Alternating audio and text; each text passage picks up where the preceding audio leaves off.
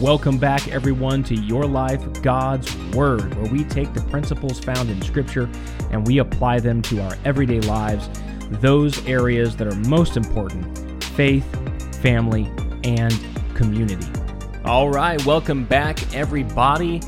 I hope you are all doing well, staying blessed, and just wanted to open up by encouraging everyone. Go ahead and show us some love in the algorithms when it comes to things like Spotify.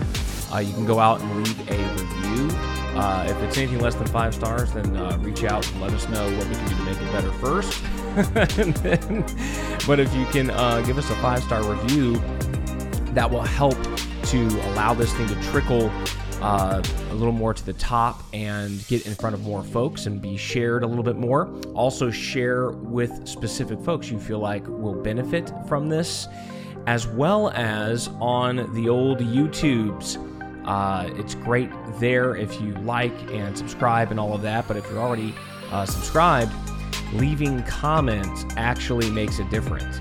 So even if it's just something simple like great word or whatever, or I totally disagree, well, leave a comment, and we can get in front of more folks and have a little bit more impact with the things we're doing with this ministry. So if you find any value out of this, then I'm asking, just take a couple of minutes each time we drop an episode, leave a review on that specific episode, and also go ahead and leave a comment as well. I can promise you it takes a lot less time to leave a comment and a quick 5-star review than it does to put together, to study for, and to edit and produce one of these episodes. So anyway, that is my spiel for today.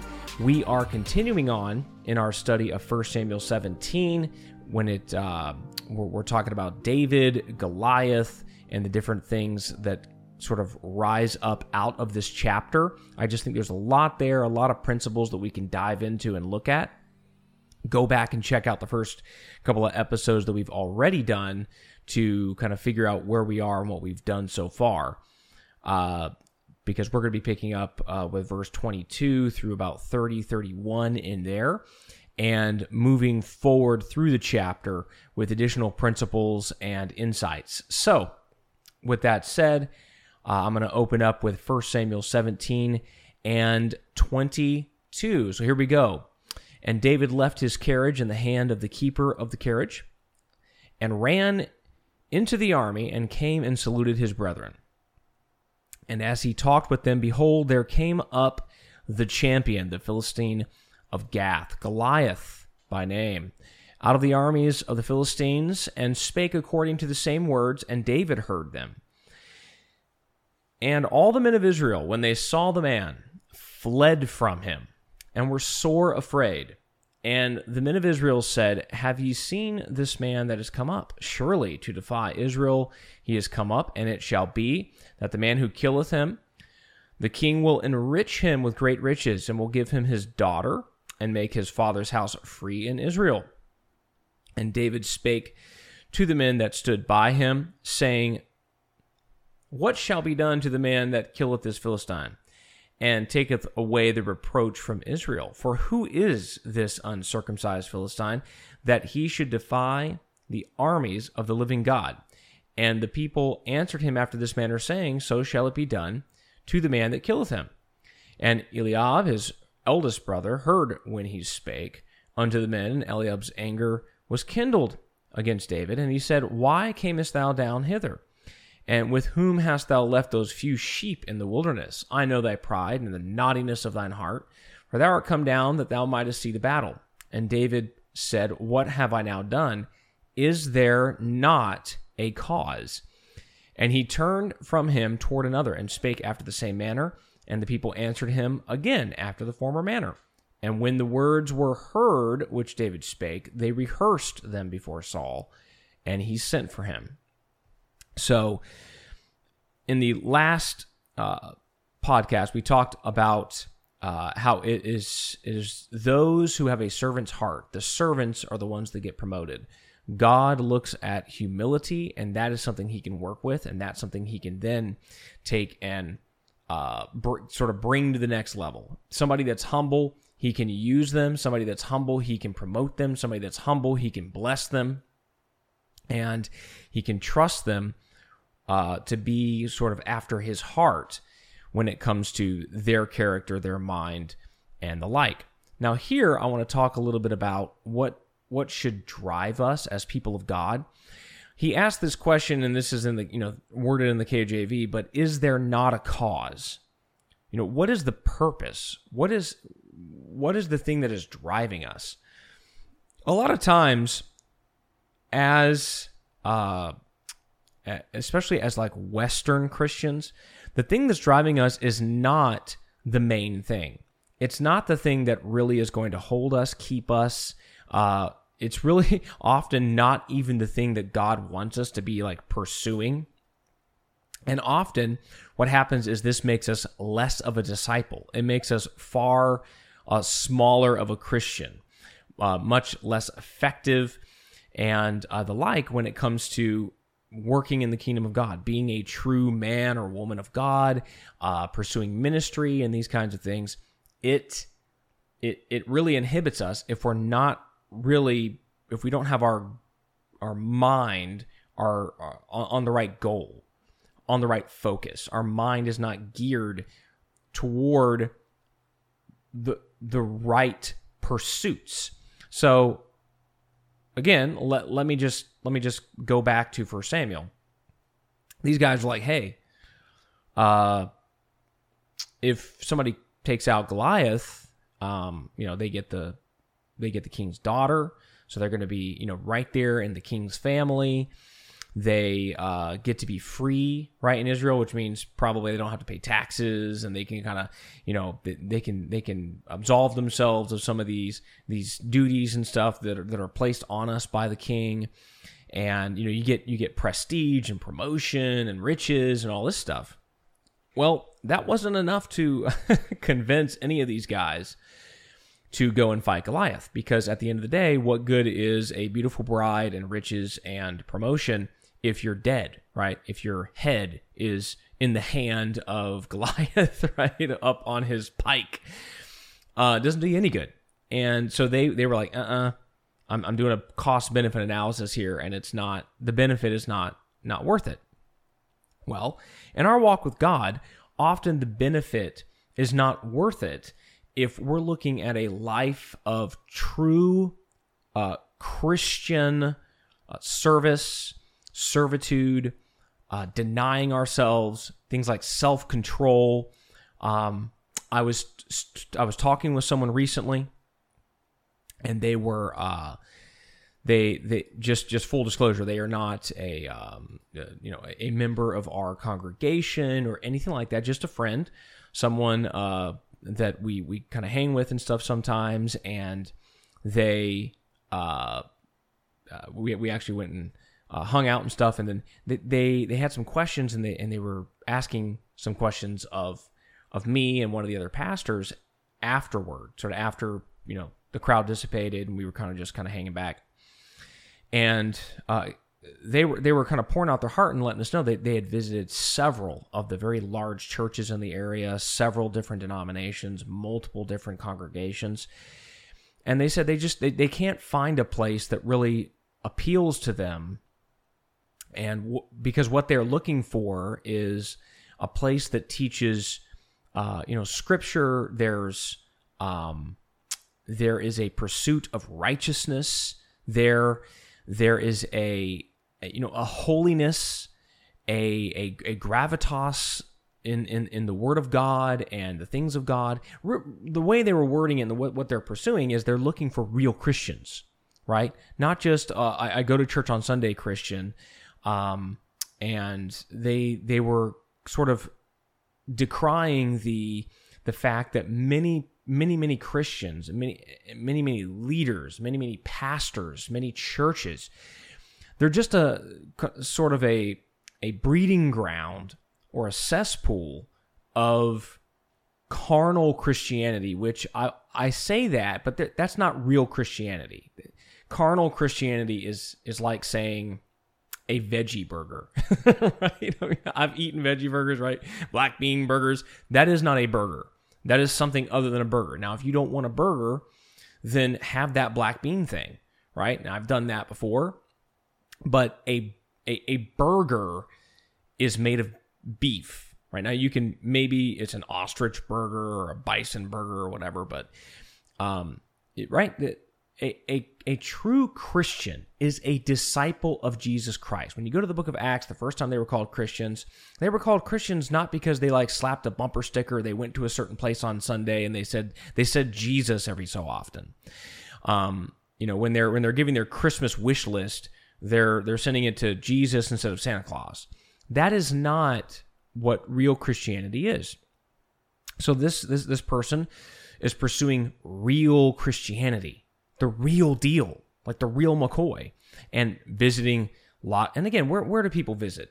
If somebody goes into a town and they're looking for a church, generally the places that kind of float to the top on the surface, right? Where are you going to look? You're going to look at Google, maybe Facebook. You're going to ask around. I don't know, right? But the people who are advertising the most are a lot of times the ones who have the most money, and a lot of times the churches that have the most money are the bigger churches. They're the big ones. They're the ones with lots of people, lots of money, all this stuff. And so when you're searching, a lot of times that's the place you're going to your top 10 searches are probably going to be these very large churches, right? And size, I would say size does not matter, but often size is a negative. I'm not saying it is. I'm not saying like, oh, it's a big church, it's got to be bad. No. I'm not saying that. But I am saying that a lot of times I could think of some of the biggest churches in the United States, for instance, and some of the biggest churches are some of the worst, idolatrous, carnal. You look at the people, you look at the leadership, it's a bunch of carnal people. Worship leaders are atheists, but they're singing about Jesus, right?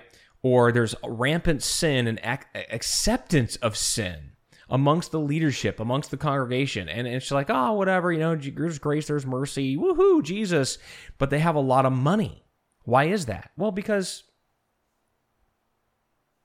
there's a lot of money out there. And people that want to feel good about themselves, right? And have some of their guilt absolved, or at least feel like I'm doing something to give back, or something that is going to help me, in the next life or whatever. They're going to go to a place that allows them to live how they want to live carnally, live however you want to live, whatever, but still hold to, well, yeah, but I'm on team Jesus and I get to go to heaven when I die. This is common. Okay, this is very common. So we were talking to this person, and again, I'm just not one of like a sleazy car salesman approach to. Now, not all car salesmen or salespeople are sleazy. I said the sleazy car salesman. I just don't take that approach when it comes to people like coming to our congregation. Obviously, I want people to come to our congregation. And I believe, now I want certain people. Some people I don't want, but certain people who are truly hungry for God and truly want discipleship and truly want to serve and do ministry and be a real Christian and be a real disciple, a biblical disciple, led by the Spirit, right? Full of love and grace and grounded in truth. Those kinds of people, that's who I want. And I will invite people, and I want people to come. But I don't just constantly just go out there and just, oh, come on, come on. Because I realize that there's an element of hunger that people have to get to before they're really willing to be a true disciple of Jesus Christ. And you can coax somebody into coming to a church service or even attending, but they may not be what Jesus is looking for in the way of a disciple. And so I'm saying all this because the walk of a true disciple, a true Christian, it is a life of self-denial, sometimes suffering, right? Self-control, putting the things of God ahead of what I may want, what my family may desire in our sort of carnal mind, our secular mind. And these are things that a lot of people, Jesus said, take up your cross and follow me. A lot of people translate that as take up your extreme blessing and follow me. Take up your Jesus is going to do everything for you and ignore all your sin and all the things you really should be changing. He's just going to ignore all that and just, man, you're on Team Jesus. That's not what he said. Take up your cross. Jesus said, count the cost. And that, again, I want people that have counted the cost and they're ready to pursue truth. They're ready to pursue a real walk with God. And maybe it's just because I'm partial, but I truly believe that every person is a good fit for our congregation that fits that mold. If you really want a spirit and truth relationship with God, you want to pursue in truth, i.e. Scripture, i.e. foundational, fundamental, we want to follow after and obey God. You want spirit, you want the move of God, you want the gifts of the Spirit, you want the love of God. I believe that our congregation absolutely fits that bill. We're not perfect. We have our ups and downs. We're filled with people, but I believe that's where it's at. But I don't want people to think we are just one of these folks or one of these places that offers faux Christianity. We're going to make you feel good while you basically are on your way to hell, right? False Christians, false churches, false leaders and teachers. And so, again, the context here is there not a cause? There is a cause, a purpose, a goal to pursue that is greater. David had his eyes on the greater goal, right? He said, wait a minute, who is this Philistine? Who is this pagan? And how dare he confront the armies of the living God? Yeah, he's confronting Saul and his older brother and all these people, but he's looking beyond that. He's looking at the eternal side of this thing, right? At the higher order, higher level goal here. And this is something that Scripture absolutely tells us to do. It just rises up from the Scriptures over and over and over and over to the point that it's like, how can someone think they're going to be a Christian or think they're going to follow Christ, or think they're going to be a disciple and not get this kind of attitude? Let me give you this is just a summary. This is not an exhaustive list or anything, but I've already mentioned Jesus said count the cost. Jesus said take up your cross, right? Galatians 6:9, let us not grow weary of doing good, for in due season we will reap if we do not give up, right? We're looking to a goal. Weariness is something that is possible. Giving up is something that is, right? It's something that's going to appeal to you at times. And so why don't we do that? Why don't we get weary? Why don't we give up? Because there's a goal. We are going to reap. There's something here. And again, the reaping is not just, I'm going to get a bigger car, a better boat, a nicer mansion, and be blessed in all these things. That's not the goal. The goal is higher than that. Let me go to 1 Corinthians 9:25 through 27. Every athlete exercises self-control in all things. They do it to receive a perishable wreath, but we an imperishable. So I do not run aimlessly. I do not box as one beating the air, but I discipline my body and keep it under control, lest after preaching to others, I myself should be disqualified. There's a goal and a reason why we discipline ourselves, right? Christians are supposed to be disciplined people. Now, again, I realize that Christian and discipline often don't even go in the same sentence unless it's a sentence that goes something like this. Christians have about as much discipline as non-Christians, or Christians have hardly any discipline, right? That's not supposed to be the case. A true Christian, a true disciple is someone who is, are they perfect? No, but they are working on modeling and looking like Jesus Christ. Not just looking like him, like sitting back and eating some grapes and, oh, wow, everything's all blessing and honky-dory, but a life of self-denial, self-control, a lifestyle that pleases and emulates that of Jesus Christ. Okay? Hebrews 12, 1 through 4. Therefore, since we are surrounded by so great a cloud of witnesses, let us also lay aside every weight and sin which clings so closely, and let us run with endurance the race that is set before us, looking to Jesus, the founder and perfecter of our faith, who for the joy that was set before him endured the cross, despising the shame, and is seated at the right hand of the throne of God. Consider him who endured from sinners such hostility against himself, so that you may not grow weary or faint-hearted. In your struggle against sin, you have not yet resisted to the point of shedding your blood. So what is he saying? There's resistance here. There's pain here. There's suffering here, right? There's an opportunity to get faint-hearted or to grow weary. We have to endure, right? We have to endure.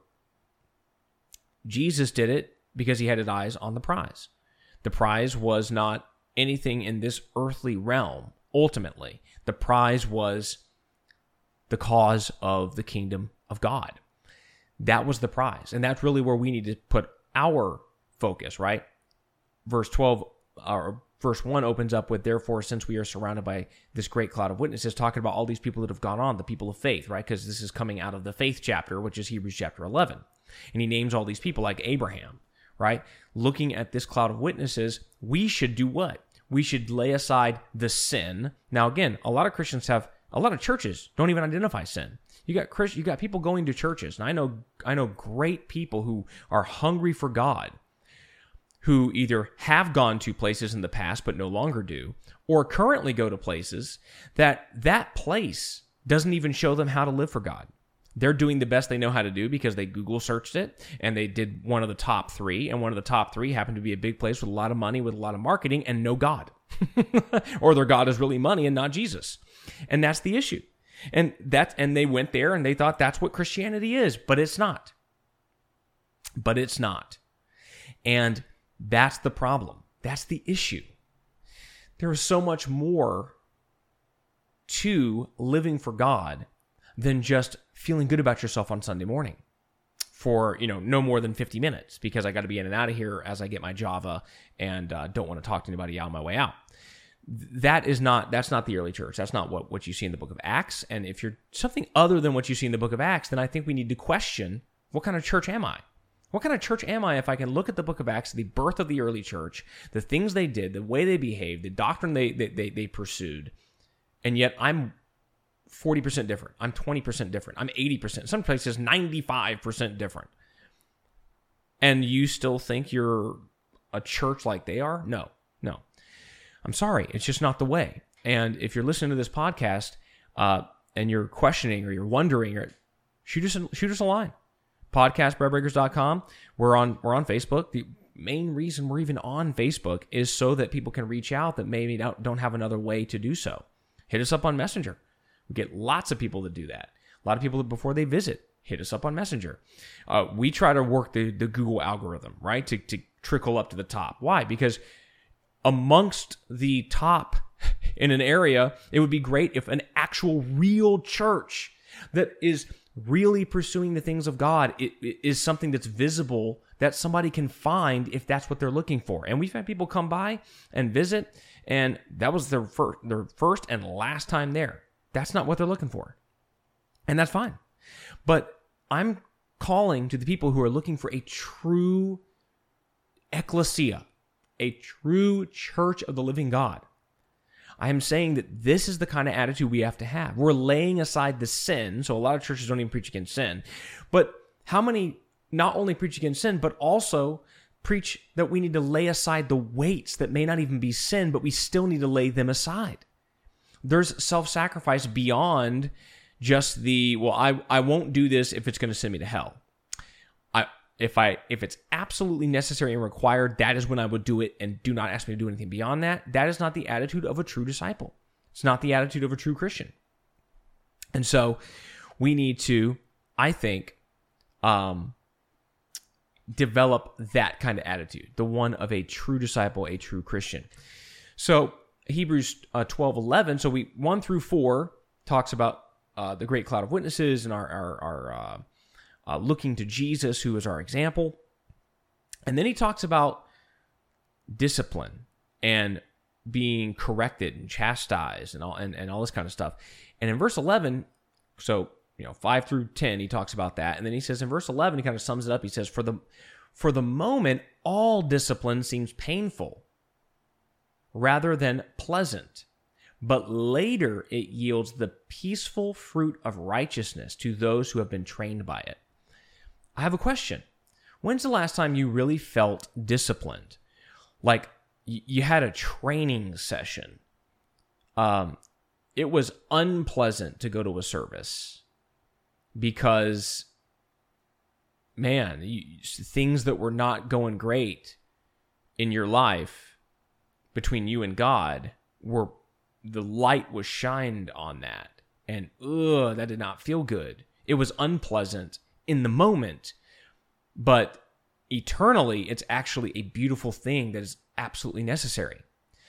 Again, a lot of people probably can't even remember the last time that happened, where you were actually convicted at a church service, where you were actually called upon to do something above and beyond, to sacrifice. Now, every one of these places that I'm talking about, they will definitely call you to show up at least once a week, and they will definitely call you to get off your money to give to the church, because that's the only way they can survive, right? They will do those things. But beyond that, they don't really care if you live in sin. They don't care if you're going to hell. As long as you're paying your money and you're showing up and being part of the crowd, they really don't care. I'm talking to people who want a cause beyond the surface. Those are the people who realize that when God chastises us through the word, through leadership that corrects us, through the Spirit of God and prayer that convicts us, it doesn't feel good at the time, but later it yields that peaceful fruit of righteousness, right? It's training. When you go and you work out, sometimes you feel sore. Sometimes it was like, that was brutal. But guess what?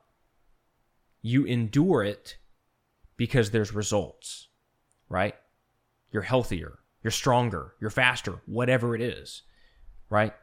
That's the same thing when it comes to living for God. James 1, 2 through 4. "Count it all joy, my brothers, when you meet trials of various kinds. For you know that the testing of your faith produces steadfastness, and let steadfastness have its full effect, that you may be perfect and complete, lacking in nothing." What? I'm going through something and I'm counting it joy because this is an opportunity for me to grow in God and be a stronger disciple for Christ? No, that is what?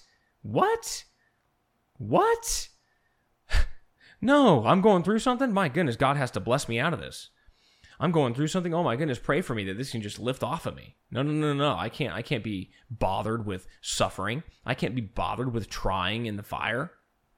Speaking of which, 1 Peter 1, 3 through 9. "Blessed be the God and Father of our Lord Jesus Christ. According to his great mercy, he has caused us to be born again to a living hope through the resurrection of Jesus Christ from the dead, to an inheritance that is imperishable, undefiled, and unfading, kept in heaven for you, who by God's power are being guarded through faith for a salvation ready to be revealed in the last time." Man, that sounds good, doesn't it? Wow. Jesus paid it all. We're just here ready for our inheritance. "In this you rejoice, though now for a little while, if necessary, you have been grievous by various trials." Oh, they're grieving, crying out to God, grieving, going through trials. Verse 7, "So that the tested genuineness of your faith, more precious than gold that perishes though it is tested by fire, may be found to result in praise and glory and honor at the revelation of Jesus Christ. Though you have not seen him, you love him. Though you do not now see him, you believe in him and rejoice with joy that is inexpressible and full of glory, obtaining the outcome of your faith, the salvation of your souls." Oh, that doesn't sound so great, right? That doesn't sound like the American Billboard version of Christianity. Does that sound like the message that your pastor or pastors and leaders that you're aware of, is that how they live? Now, I'm not saying every message is about this, but I'm saying the general feel of the church is we come here to be born again. We are going to go through the fire. God is going to reveal things that we need to change about ourselves. God is going to require stuff of us. We have to be disciplined, trained, corrected, so that we can be strong in God, because we're going to go through this fire, and on the other side, the result is praise and glory and honor at the revelation of Jesus Christ. See, we all want that, but we don't want to go through the fire. But the only way to get that is to go through the fire, right? And the fire is not, one-shot thing. The fire is not like I went to service and I cried a tear and I gave my heart to Jesus and that was it. I'm done. That's it. That's the fire. Wrong. That's not what he's saying. He's writing to a church saying you are grieved going through various trials, multiple different trials. And what is it doing? It's testing the genuineness of your faith. What are you saying? That there's faith that's not genuine? Yes. Anybody listening to this that's lived longer than like a day after you came to God, there are people who are not genuine, who claim to be, who on the surface look like they are. Of course there are. There's hypocrites everywhere, not just in the church. They're everywhere. All right? They're not just outside the church. Yes, they're in the church too. And the false does not negate the true. Because there's hypocrites in the church does not mean we should not go. Well, don't hang with the hypocrites, right? Let that be fleshed out. Let them be corrected. But yeah. There's genuine faith and there's fake faith, faux faith.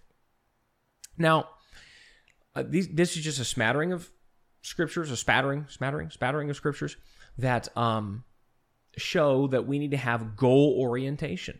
We need to have a long game view. We need to be looking not at the current trial or tribulation. We need to not be looking at current circumstances all the time, but rather we have a long game, right? Our cause, our view is up here. It's eternal. It's heavenly. We're not always just looking at what do I get out of it in the immediate moment.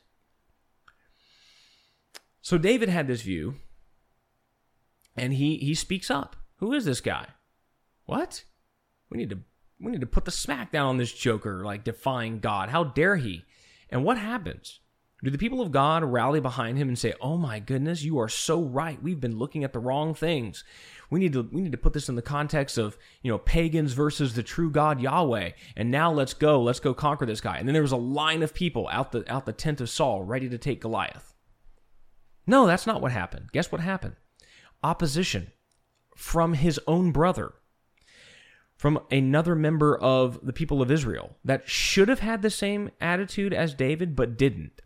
And when he recognized that he didn't have the right attitude, when he recognized the sharp things that were being said by David, that, they were kind of cutting to all the cowards that were hiding in their tents. Why weren't they having this attitude? Why weren't they having this reaction? Instead, they were running and hiding in their tents. There was some conviction there. Yes. When truth is spoken, people that even kind of lean toward truth, but they're not really operating in it, they get convicted. What they do with that conviction is what matters. Do they repent and say, you know what, I need to get on board with this? Or do they do the thing that the person who feels conviction but isn't going to make the change, isn't going to repent, isn't going to lean into God? What did they do? From the beginning, they kill the one who's doing right. Okay? What do I mean from the beginning? The first example of this in Scripture is Cain and Abel. Cain, excuse me, he even had the opportunity. God gave him the opportunity to do right. Did he take it? God said, hey, if you repent, change your mind here, do what's right, you'll be accepted.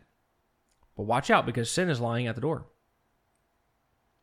And Cain, instead of saying, you know what, I didn't give you what you desired, my brother did, I'm going to go ask him, hey, what do I need to do here? Or I'm going to go trade some fruit for a lamb, and then I'll sacrifice the lamb and give that to God. No. He went and did what? Killed his brother. What did Eliab do here? He attacks his brother. He attacks David. opposition, friendly fire, opposition from the people that should be on his team, on the rallying committee. He's getting opposition from them. Why? Because they were convicted and they did not like the conviction, but they're not willing to change. Okay? Very few people like the conviction in the moment. Oh, I'm so glad I feel bad right now. Oh, I'm so glad that was brought to the light and I feel embarrassed. I feel ashamed. Who does that? Nobody does that.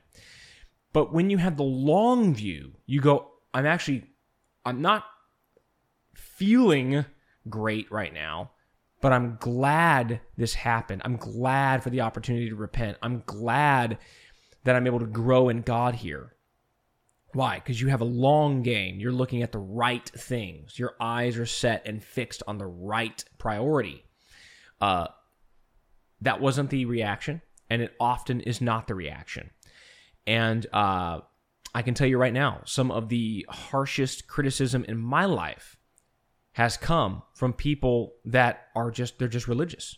They should have been like, yes, let's go. All right. But instead, they are confronted, convicted.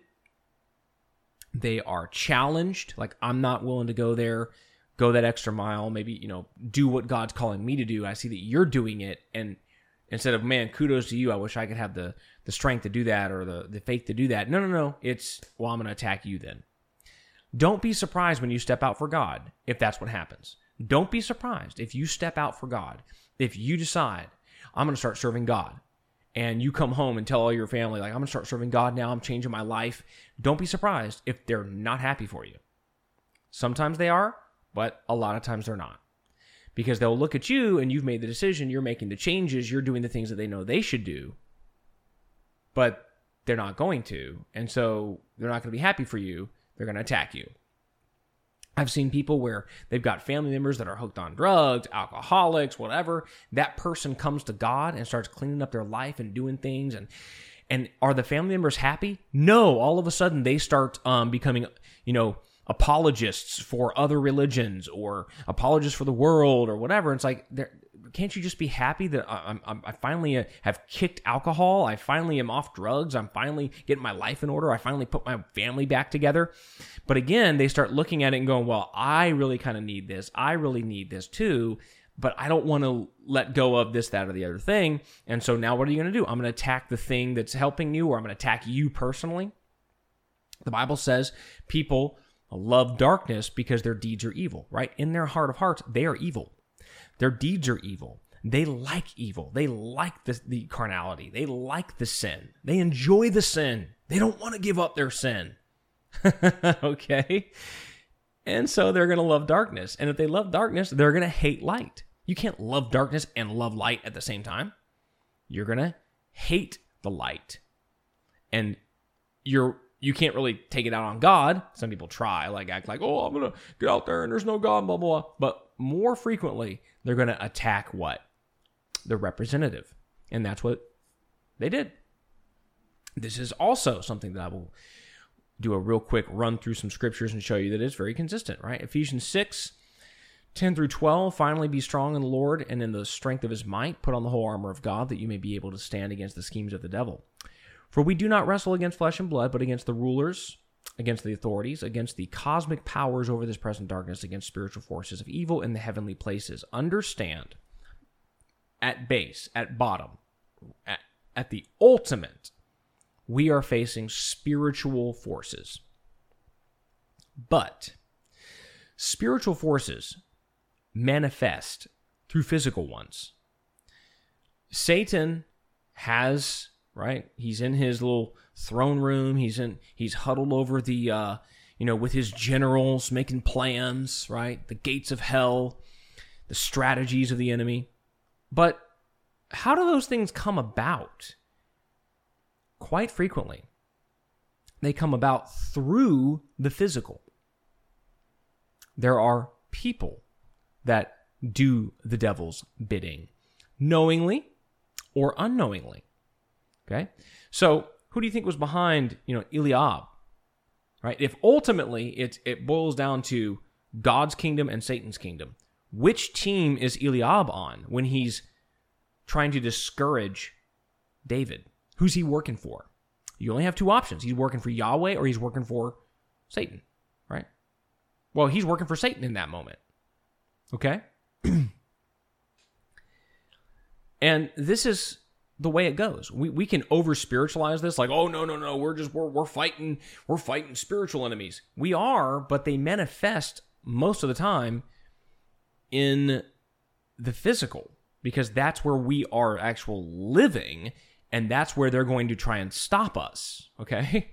Matthew 16:23, but he turned to Peter, he being Jesus, and said to Peter, "Get behind me, Satan. You are a hindrance to me, for you are not setting your mind on the things of God, but on the things of man." Whoa, what's going on? Get behind me, Satan. But who was Satan using? Peter. Right? And even for a quote-unquote good reason. He just didn't want to see Jesus go to the cross and have to suffer all these things. And Jesus said, no. Even though you might even have the right intention, you know, you hear these things and you don't want that to happen to me. Okay, fine. But it's the will of God, and therefore, by you trying to stop it, you're a hindrance to the things of God, the work of God. Okay? This is exactly the same as the people in the book of Acts. There's in Acts 5, 17 and 18, it says, but the high priest, Acts 5, 17 and 18, but the high priest rose up, and all who were with him, that is, the party of the Sadducees, and filled with jealousy, they arrested the apostles and put them in public prison. This is people who, they are representatives of the sort of the former God-given, God-ordained system of worship, right? The Jewish system. God is the one that set that up.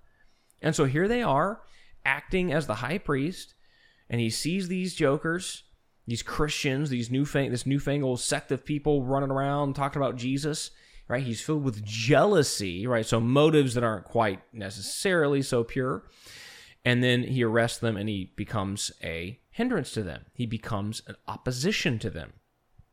External opposition to the church. Well, earlier in the chapter, same chapter, Acts 5, 1 and 2, you see internal opposition with Ananias and Sapphira. In Acts 6, 1, you see internal opposition, where people start complaining and murmuring and whining and bickering about the daily food distribution and how it needs to happen and all this stuff. I have a whole series on Spotify/YouTube out there on false brethren, false prophets, false teachers, all this stuff. You can go and check that out because I go through a lot of the scriptures. I talk a lot about this, and it's very in-depth. It's like 5 parts or something on just these things, on the opposition that we have, specifically internal opposition. But we're going to have opposition. 2 Timothy 3, 8 and 9 says this, but just as Jannes and Jambres opposed Moses, so these men also oppose the truth, men corrupted in mind and disqualified regarding the faith. But they will not get very far, for their folly will be plain to all, as was that of those 2 men. There's going to be opposition. Just as back in the day, they opposed Moses, they're going to oppose the truth. People will oppose the truth. Now, who is it ultimately that we're fighting? Was Moses ultimately fighting Jannes and Jambres? No, he was fighting demonic forces behind Egypt and Pharaoh and all this stuff. But yeah, it was Jannes and Jambres and Pharaoh, and who did God kill in the Red Sea? It wasn't just a bunch of demons, it was all these people, right? Who were the plagues on? It wasn't the 10 plagues against the demonic host. These were 10 plagues that actually had an impact in the physical realm, right? People had their firstborn children killed because they did not have the blood over their doorposts. People suffered from the locusts and the boils, okay? So there is a eternal, ultimate enemy that is the base of all things, and that is the spiritual side, and that's what we talk about or see Paul talking about in Ephesians 6. But we need to also understand, yes, this will come about. And we shouldn't be surprised when we see it in a physical sense. People coming against us, things trying to stop us, doors apparently looking like they're closing or whatever, even though we know God said, wait, how God said to do this, but now the finances are drying up, or God said to do this, but now, we were ripping and roaring and going, and now the crowd has dwindled down to, 5 people out of 100. Again, there are things that the enemy will do to try and set back or even stop the work of God. And I want to encourage you today, if you are seeing setbacks and you are seeing things that are potential hindrances on your road to ministry, on your road to doing what is true and right and good, as long as you have the correct goal in mind, the correct prize in mind, you're setting yourself on the things of God, then I want to encourage you to stay on that path and not be deterred when even your brethren, those you thought were your brethren, stand in opposition. Now, I don't want to, I just had a thought, a pastoral thought, right? I also want to be careful here, because sometimes people are like, I'm going to go do this for God. And maybe they got a leader that's like, oh, man, that's awesome. Maybe we need to work on this or that or whatever. How dare they try to hold me back? I knew my pastor didn't love me. Here I am trying to take the reins and do this ministry, and my pastor has the audacity to pastor me. Well, by golly, I'm throwing off the chains of oppression and I'm going for God. We need to be careful if that's our attitude, because when a man of God, when someone who loves us, who does have that ultimate view, the ultimate goal in mind, takes their foot and puts it on the brake pedal, maybe there's a reason. There are times where that can be the case. And that's something that needs to be looked at prayerfully, approached thoughtfully, and really approached directly with that leader. Can you explain why? Can we understand? And that's where you're going to get the understanding. Because sometimes a leader is putting the brakes on because they see issues and flaws in your character. You're not ready for this yet. Or, yeah, let's go. That's awesome. But we need to accumulate some things here. We need to shower this in prayer a little bit before we just go, hog wild on this, or whatever it is. There's lots and lots and lots of reasons why somebody could want to do something and see something through, but they might have to steer it a little bit. Okay.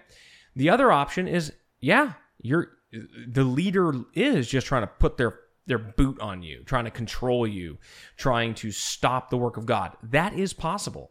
I've seen it multiple times in my life.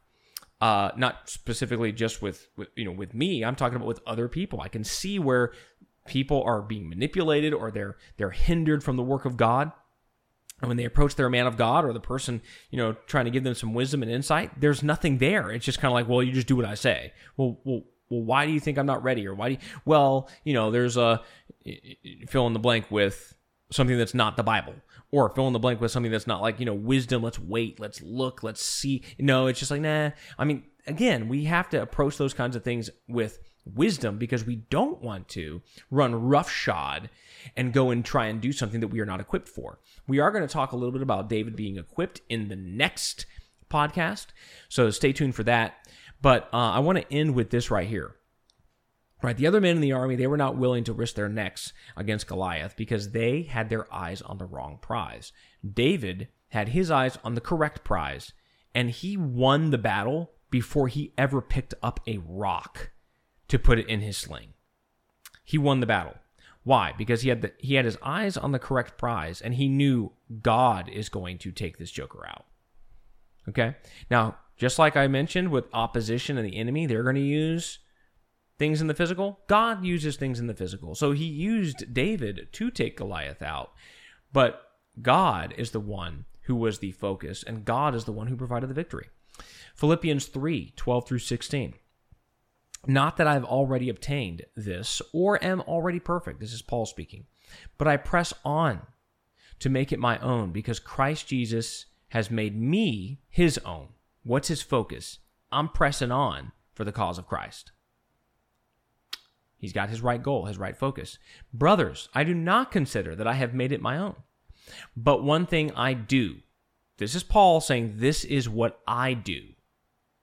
Forgetting what lies behind and straining forward to what lies ahead, I press on toward the goal for the prize of the upward call of God in Christ Jesus. Let those of you who are, here we go, mature, think this way. And if in anything you think otherwise, God will reveal that also to you. Only let us hold true to what we have attained. People that are mature in God, they establish their priorities correctly. They put the right goal in the right place. They put the cause of Christ in the right priority and the right focus, and they push forward. They forget what lies behind.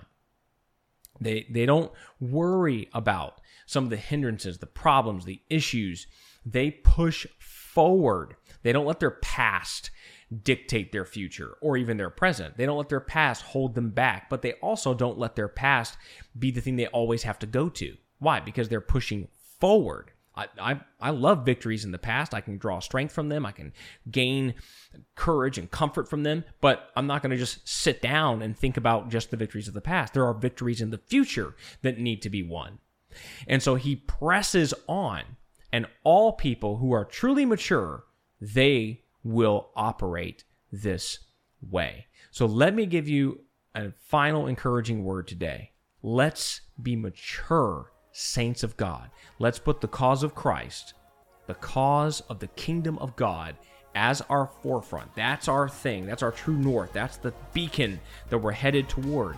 And let's let all these other things fall into that vein so that we can say, is there not a cause?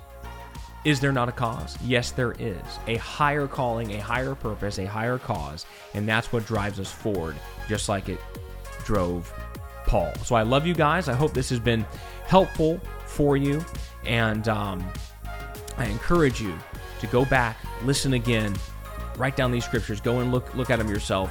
There's a lot here, a lot packed into this, but I believe this is absolutely from God, a word to you to encourage you to press on with your sights rightly trained on the cause and call and purpose of Jesus Christ. Love y'all. God bless you, and we will catch you on the next episode.